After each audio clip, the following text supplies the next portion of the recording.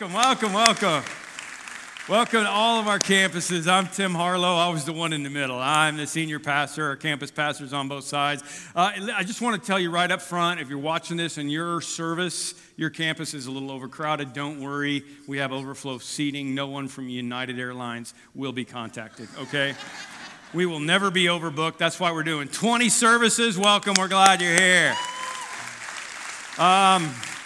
Stranger Things is like this hot new show on Netflix. It's set in the 80s, and it's about a parallel universe that exists right beside the one that we know, okay? So we're starting this series today to kind of talk about some of the supernatural things that happened in the Bible. Promise it won't be as creepy as Stranger Things, but there is some crazy stuff that happened in the Bible. A donkey talks, okay? Next week I'm coming back, I'm going to talk about Shadrach, Meshach, and Abednego, which are these three guys that get thrown into this furnace and don't burn up. It's a great story and a great encouragement because we all go through times when we need encouragement from God. We need to know that He's going to go through the fire with us. So be back for that. And again, thank you for being with us Easter weekend. Super weird when it's Easter weekend and tax weekend the same time. It kind of happens every once in a while. By the way, next year, April Fool's is Easter Day, okay? I just saw you. I look ahead on these things, so be prepared. I don't know what's going to happen. This year, two things are certain in life, right? Death and taxes. Same weekend. Boom, we got it, right? I mean, hey, we need to pay our taxes. Jesus said, render unto Caesar the things that are Caesar's. But it's hard because you know how much money the government wastes, right? There was a big stink several years ago about how NASA spent $600 on a toilet seat. So I ended up owing some money on my tax return. I sent them a toilet seat. We'll see how it goes. The good news about being at church this weekend is that it's exemption day. Think about it. Two things are certain, death and taxes. Church is tax exempt and death exempt. Can I get a hallelujah from you? Come on, that's good. You're not all white Catholics in here. Come on. I'm sticking it to the tax man and the Grim Reaper on the same weekend. This is great. Everything I give to God is exempt. My money, my life, and I love it when death and taxes are the same weekend. But I get that resurrection is hard to accept. I mean, I do get that. I mean, talk about Stranger Things. This is the number one strange thing. Jesus rose from the dead, and I can too. Maybe you've been to Easter services all your life, and you don't really process how strange this is. Do you get how strange this is? It's hard to believe that supernatural stuff is going to happen. It says in the Bible that even after Jesus had done all these miraculous signs in their presence, they still would not believe him. Even his own family, it says, even his brothers did not believe in him. You know, I mean, think about this. It'd be tough to be Jesus' brother, right? What do you say when your dad says, why can't you be more like your brother? Why can't you be more like my brother, Dad? I don't know. What's your response? It's hard to put that together. His disciples at times doubted him. One of them betrayed him. One of them denied him. All of them ran at the first sign of trouble. I understand your doubts, okay? I just want to tell you right up front today, you need to believe me. I have proof. Here's last year's Easter sermon. It's like asking, do you believe the Cubs will win the World Series someday? Right? I mean, sure, you got to be a real hater to not say, if they keep playing baseball, you know, and the world keeps spinning over the next 200-300 years, the odds are that the Cubs are going to win the World Series. That's not faith, that's statistics, okay? Faith is, do you believe the Cubs will win the World Series this year? One person, excellent. One person of faith, see? You see what I mean? I mean, that's a little different, like, oh, wait a minute, I'm not sure I can go that far. Real faith is putting money on the Cubs winning the World Series this year.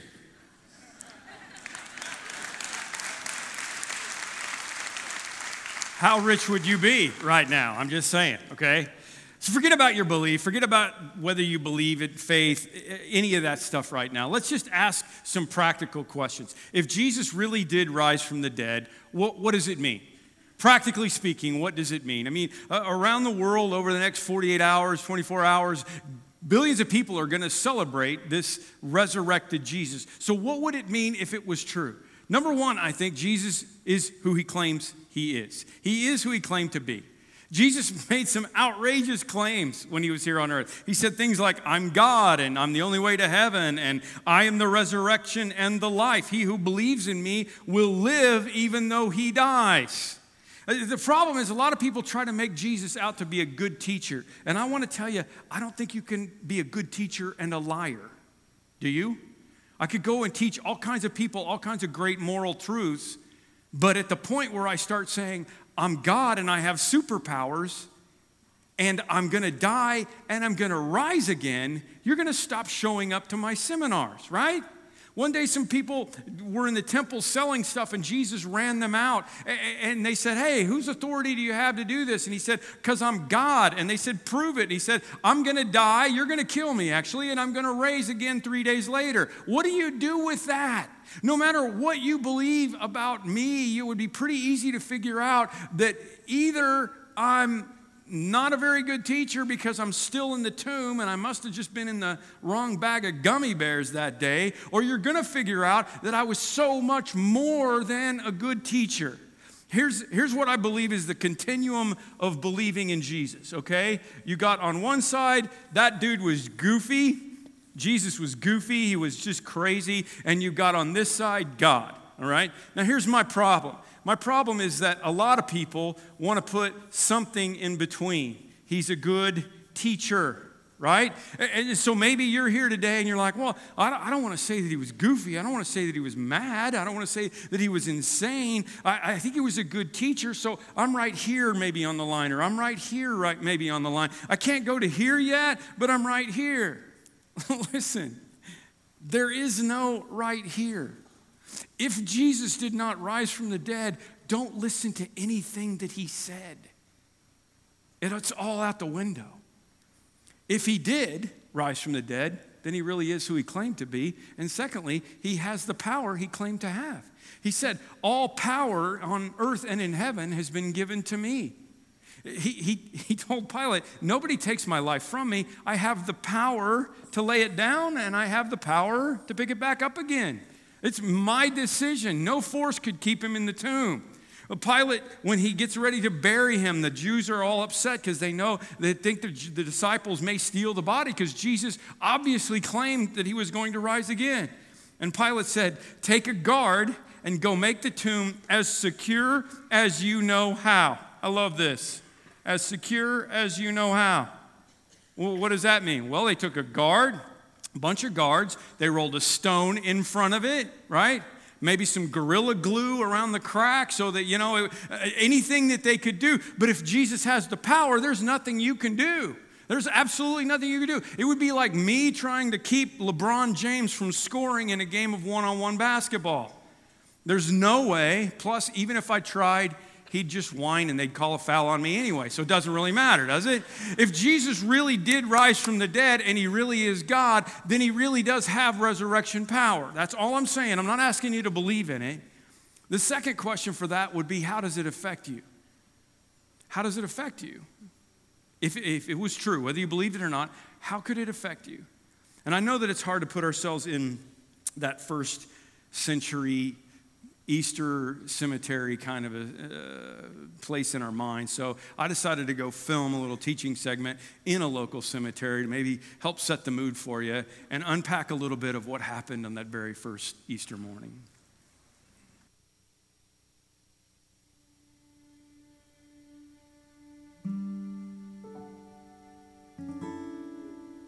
I feel like there's a disconnect between the tomb in the Easter scene in our minds and what reality would have been. Some of you, like me, grew up with a sunrise service on Easter, right? Except it was inside, so you just didn't get the idea. So I decided to go on location here in Mokina, St. John Cemetery. This is a respectful place where we lay the remains of our loved ones. That's where they went.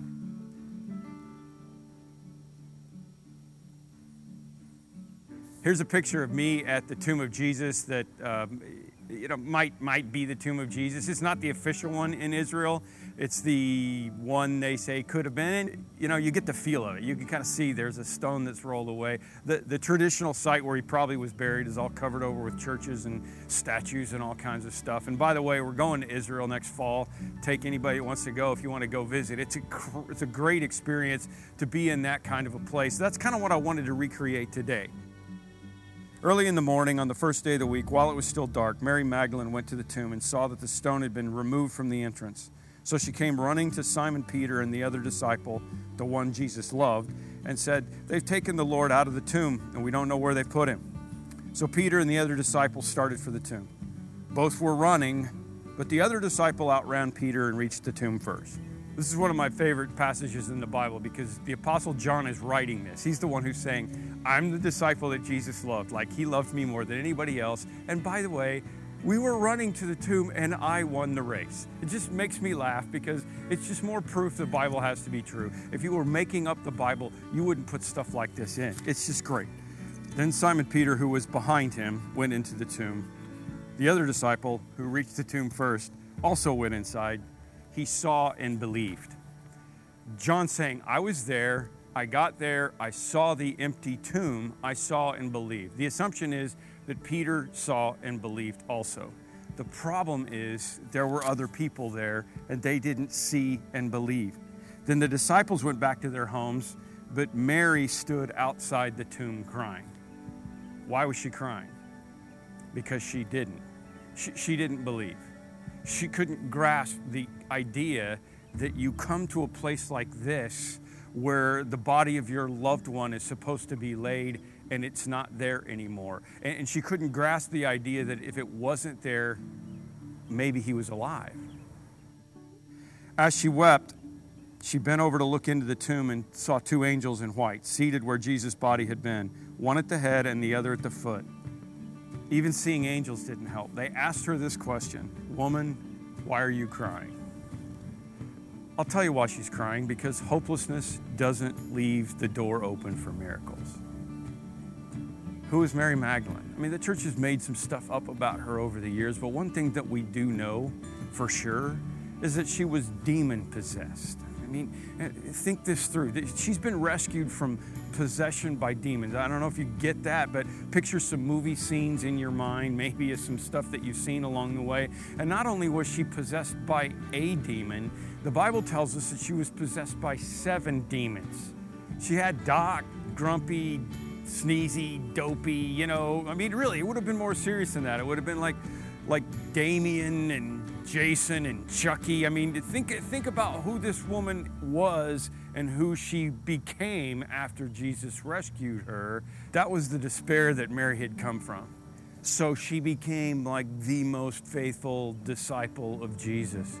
We know Mary Magdalene was at the cross. Mary Magdalene has come very early in the morning to this place so she can anoint the body of Jesus. Why is that? Because her life had been changed from demon possession to freedom. And she'd seen it happen over and over and over again in the lives of people all around her. She was a faithful follower of Jesus, but now her hope was gone because his body was gone.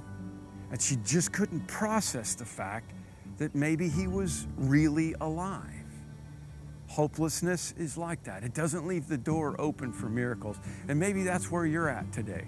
Maybe you've showed up here for this Easter service and you're feeling the same way. Maybe life was going well and now it's not. Maybe it's just not gone well for a long time. The first question was, why are you crying? Why are you crying? If hopelessness is all you've got, then that's your reaction. You can't believe that something supernatural might have happened. I mean, look at Mary.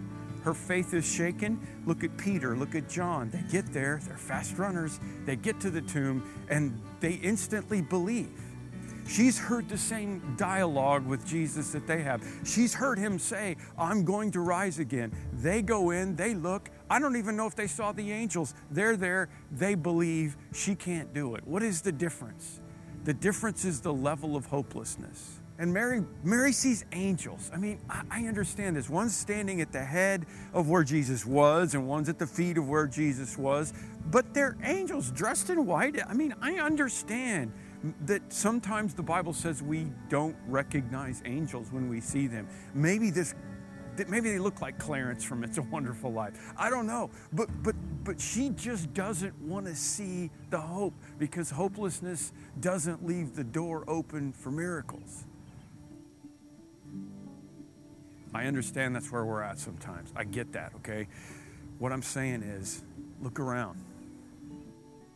Maybe there are some angels around. Maybe there are grave clothes lying in an unexplained position. Maybe the tomb is empty for a reason. At this, she turned around and saw Jesus standing there, but she didn't realize that it was Jesus. And he asked her this question, "Woman, why are you crying?" And then he adds to it, "Who is it that you're looking for?" I think that's the deeper question. Thinking he was the gardener, she said, "Sir, if you've carried him away, tell me where you have put him, and I will go get him." Who are you looking for? She's got an empty tomb. She's got angels. Peter and John walked in and believed instantly and left. The grave clothes are lying there, all put together. The Bible says they're all folded up. I mean, why would that happen? Why would they fold them up? I think it just shows neatness. It just shows like this is done, okay? It's like when I do laundry. My wife always wants me to fold up the fitted sheets. Why? I'm not going to wear them. We're going to sleep on them. But they're folded up, right? All of these signs that are all there. And then Jesus is there, and she still doesn't recognize Jesus. And he says, "Why are you crying?" And he says, "Who is it you're looking for?" And I think the answer to that question is she was looking for dead Jesus. She didn't have any room for he's alive. That made all the difference. Jesus turned to her and said, "Mary." And finally she recognized his voice. She turned towards him and cried out, "Teacher, Rabbi." Then she believed. She couldn't recognize him because hopelessness doesn't leave the door open for miracles. I got to ask you, what's going on in your life? Why are you crying? Who is it that you're looking for? Is it possible that he's standing right in front of you?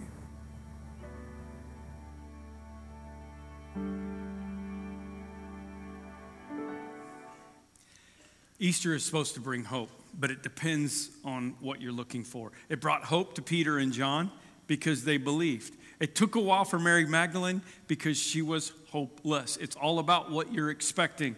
Like the guy who was a limo driver I read about. The guy behind him in the back tapped him on the shoulder to tell him where to go, and it startled the limo driver so much he drove into the ditch. Afterwards, the man in the back was like, "Oh, I'm so sorry, I didn't mean to startle you." And the limo driver said, No, it's not your fault. This is my first day driving a limo. Been driving a hearse for the last 25 years. It just depends on what you're looking for. See what I'm saying? So who are you looking for?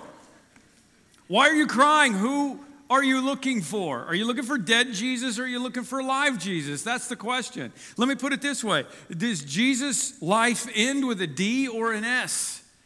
Was it a D or an S? Is it Jesus lived or Jesus lives?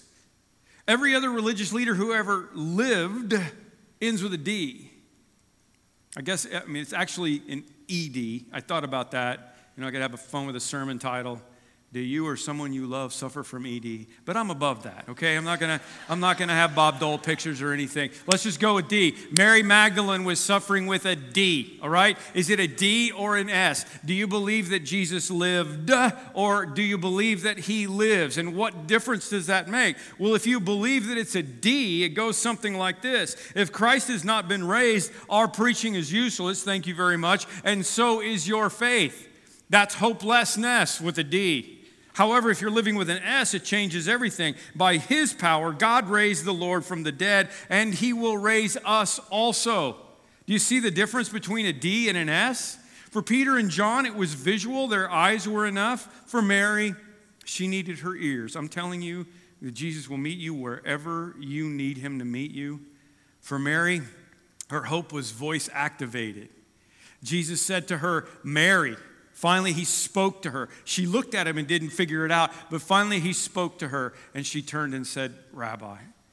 Her faith was voice activated. Her hope was voice activated. She turned her from a lived to a lives, from a D to an S. Maybe the question isn't what Jesus asked, who are you looking for? Maybe it's who are you listening to? I mean, that's that whole deal with the supernatural and with Stranger Things and everything else. I know that God is talking. I know that he's talking to many of you right now. Are you listening? The shepherd opens the gate, Jesus said, and the sheep listen to his voice, and he goes on ahead of them, and his sheep follow him because they know his voice. Jesus said, "Here I am, I stand at the door and I knock. If anyone hears my voice and opens the door, I will come in." I can't prove this to you because it's supernatural. I can't prove this to you because this thing happened 2,000 years ago. If you want proof, the Case for Christ movie is out. It's getting great reviews. It's about our friend Lee Strobel, who was an investigative reporter and tried to study his wife out of Christianity and instead investigated himself into Christianity. It's a great book. It's a great movie if you want some more proof things. But the bottom line here is the only way that you live in a D or an S is with your heart. It's with your hope. It's with your faith. Do you believe? I know who I'm looking for. I know who I'm listening to, and I found him.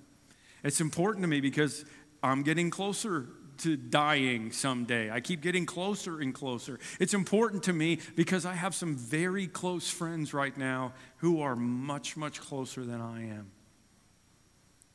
And it's important to me because I've already got loved ones whose bodies are buried in cemeteries like that one, and so do you. It's funny to me that when Mary sees Jesus and hears Jesus and finally gets that he's Jesus, she calls him rabbi. She calls him teacher. She didn't mean disrespect by it. That was just the term. But please don't forget that if he's an S instead of a D, don't forget that he's more than a good teacher. I think Thomas had the better reaction. When Thomas, who was a doubter, finally got to see Jesus, it says, Jesus said to Thomas, "Put your finger here, see my hands, reach out your hand and put it into my side. Stop doubting and believe." And Thomas said to him, "My Lord and my God."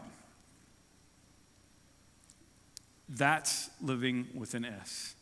It may take more for you than somebody else. Maybe it's taking more time for you than somebody else. I get it. I'm just saying there is no this option. There is no good teacher option. Either he's goofy and he's D and so are we, or he's God.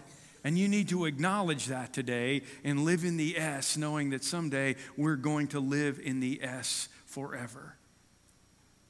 It's interesting about the women in the tomb. Max Lucado writes about this, brought out a very, very interesting point about this scene. He said, the women are there. They're the first to arrive at the grave. Early on that Sunday morning, they have a somber task. The morning promises one encounter, an encounter with a corpse. There was a time when they dreamed dreams, but not now. The feet that walked on water have been pierced. The hands that healed lepers have been stilled. Noble aspirations have been spiked into Friday's cross. Mary and Mary have come to a place to put warm oils on a cold body and bid farewell to the one man who gave reason for their hope. Matthew's version. At this time there was a strong earthquake. An angel of the Lord came down from heaven, went to the tomb, and rolled the stone away from the entrance. Then he sat on the stone. Now I have to ask you a question, Max writes. Why did the angel move the stone? For whom did he roll away the rock? For Jesus? That's what I always thought. I just assumed that the angel moved the stone so Jesus could come out. But think about it. Did the stone have to be removed in order for Jesus to exit? Did God have to help? Was the death conqueror so weak that he couldn't push away a rock? Hey, could somebody help me get out of here? I don't think so. The text gives the impression that Jesus was already out when the stone was moved. Well, that's interesting, isn't it? Nowhere in the Gospels does it say the angel moved the stone for Jesus. Well, if not, then for whom was the stone moved? Listen to what the angel says in Matthew's version. Come and see the place where his body was. I believe the stone was moved not for Jesus, but for the women. Not so that Jesus could come out, but so that the women could see in. The lesson? 3 words. Don't give up. Is the trail dark? Don't sit. Is the road long? Don't stop. Is the night black? Don't quit. God is watching. For all you know, right at this moment, he may be telling the angel to move the stone. Don't quit. For if you do, you may miss the answer to your prayers. Because God still sends angels, and God still moves stones. I believe that. I believe that all of this stuff was for us to be able to live in the S. And the reason we celebrate Easter is so that we can live in the S. And I know what some of you are thinking. You're listening online, you're listening to me right now at our campuses, and you're thinking, man, I wish that was true, but Tim, you don't know me. It couldn't possibly be for me. And that's the most beautiful part of this story. They didn't deserve it either. Do you think that Jesus died for Demon Mary and not for you?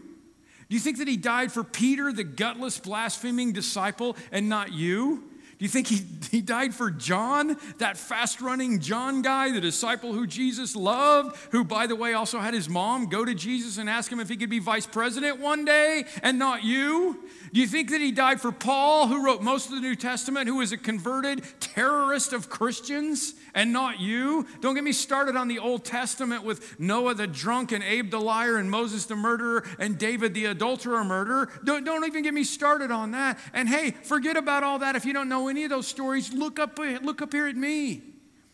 You don't have to look very far for an example of grace, because I'm in the same boat as you. I've sinned as much as you have, and I'm still saved by grace, and so are you. No, I can't explain it. All I can do is believe it. Easter's for everyone, and that changes everything for me. I tell you the truth, Jesus said, whoever hears my word and believes him who sent me has eternal life and will not be condemned. Doesn't matter what you did. Demon Mary, blasphemous Peter, whoever you are, sinner Tim, it doesn't matter. Will not be condemned. He has, there's that word again, crossed over from death to life. Notice the S, right? It's an S. Has.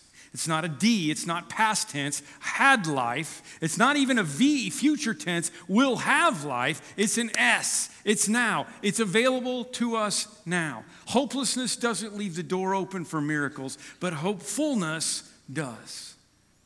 That's all I'm asking you. The New Testament uses the word hope 71 times. It's a good word. 70 of those times are after the resurrection. That's what this is about. Hope is available to us now. Hear the word and believe. As we prepare for communion, I'm going to give you a chance to respond to the gospel today. Ask you to open your eyes of your heart and the ears of your heart to the fact that Jesus is here. He's an S. And believe that you can be also. That's why he died. My kids have a game they play with my grandson. They live in Nashville. He's 2.5 and is going to be having a little brother or a little sister any minute now. Like, this is her due date today. So I think the little dude is just waiting for Papa to get done with Easter before he pops out. So be praying for my daughter Rachel. But they got this little game they do with Charlie. Do I love you this much? Do I love you this much? Do I love you this much? Everybody's done that with their kids at some point along the way, right? I'm going to show you the video because I know how much you love my grandchildren, and I just got to give you a little disclaimer. It's a little hard to understand. He's having a hard time, learning to talk well yet, pronunciate very well, because his dad's from England and his mom's from Chicago, and he lives in Nashville. So, what do you expect? I want Ojima. No. No. I want Ojima. No. I want Ojima. No. I want Ojima. Yeah. I want Ojima. No. I want open the door. No. I want to open No. I want to open Yeah. It's a fun game with kids. It was a little more serious for Jesus because he went straight for the I love you this much clincher. And he put his arms out and they nailed him to the cross and he died for you and me. That's the whole story. There's nothing else he could have done. Brennan Manning is one of my favorite authors. He's a Catholic priest. His name wasn't always Brennan. He had a best friend named Ray Brennan growing up. They did everything together. They bought cars together. They double dated, signed up for the army together. They went to war together. And in a foxhole where they were together one day fighting in a battle, a hand grenade rolled into their foxhole. Manning said, my friend Ray looked at me, smiled, and jumped on the hand grenade before I had a chance to. It blew up and he died. That's when Manning decided he needed to give his life fully to God and become a priest. And if you know anything about the priesthood, the way that whole thing works is they encourage you to take on the name of a saint. Manning said, I had a pretty simple decision. So he took the last name of his best friend, Brennan, as his first name and became Brennan Manning. It's been a great example of godliness throughout the years. One day, he said years later, I was visiting with Ray's mom in Brooklyn. He said, for some reason, I just thought, I don't know why I need to ask this, but I just do. Do you think Ray really loved me? And he said, Mrs. Manning, who didn't always have the proper context of how to use the Lord's name, said, Jesus Christ, what more could he have done for you? Manning said, at that moment, I had an epiphany. Standing before the throne of God, saying, God, do you really love me?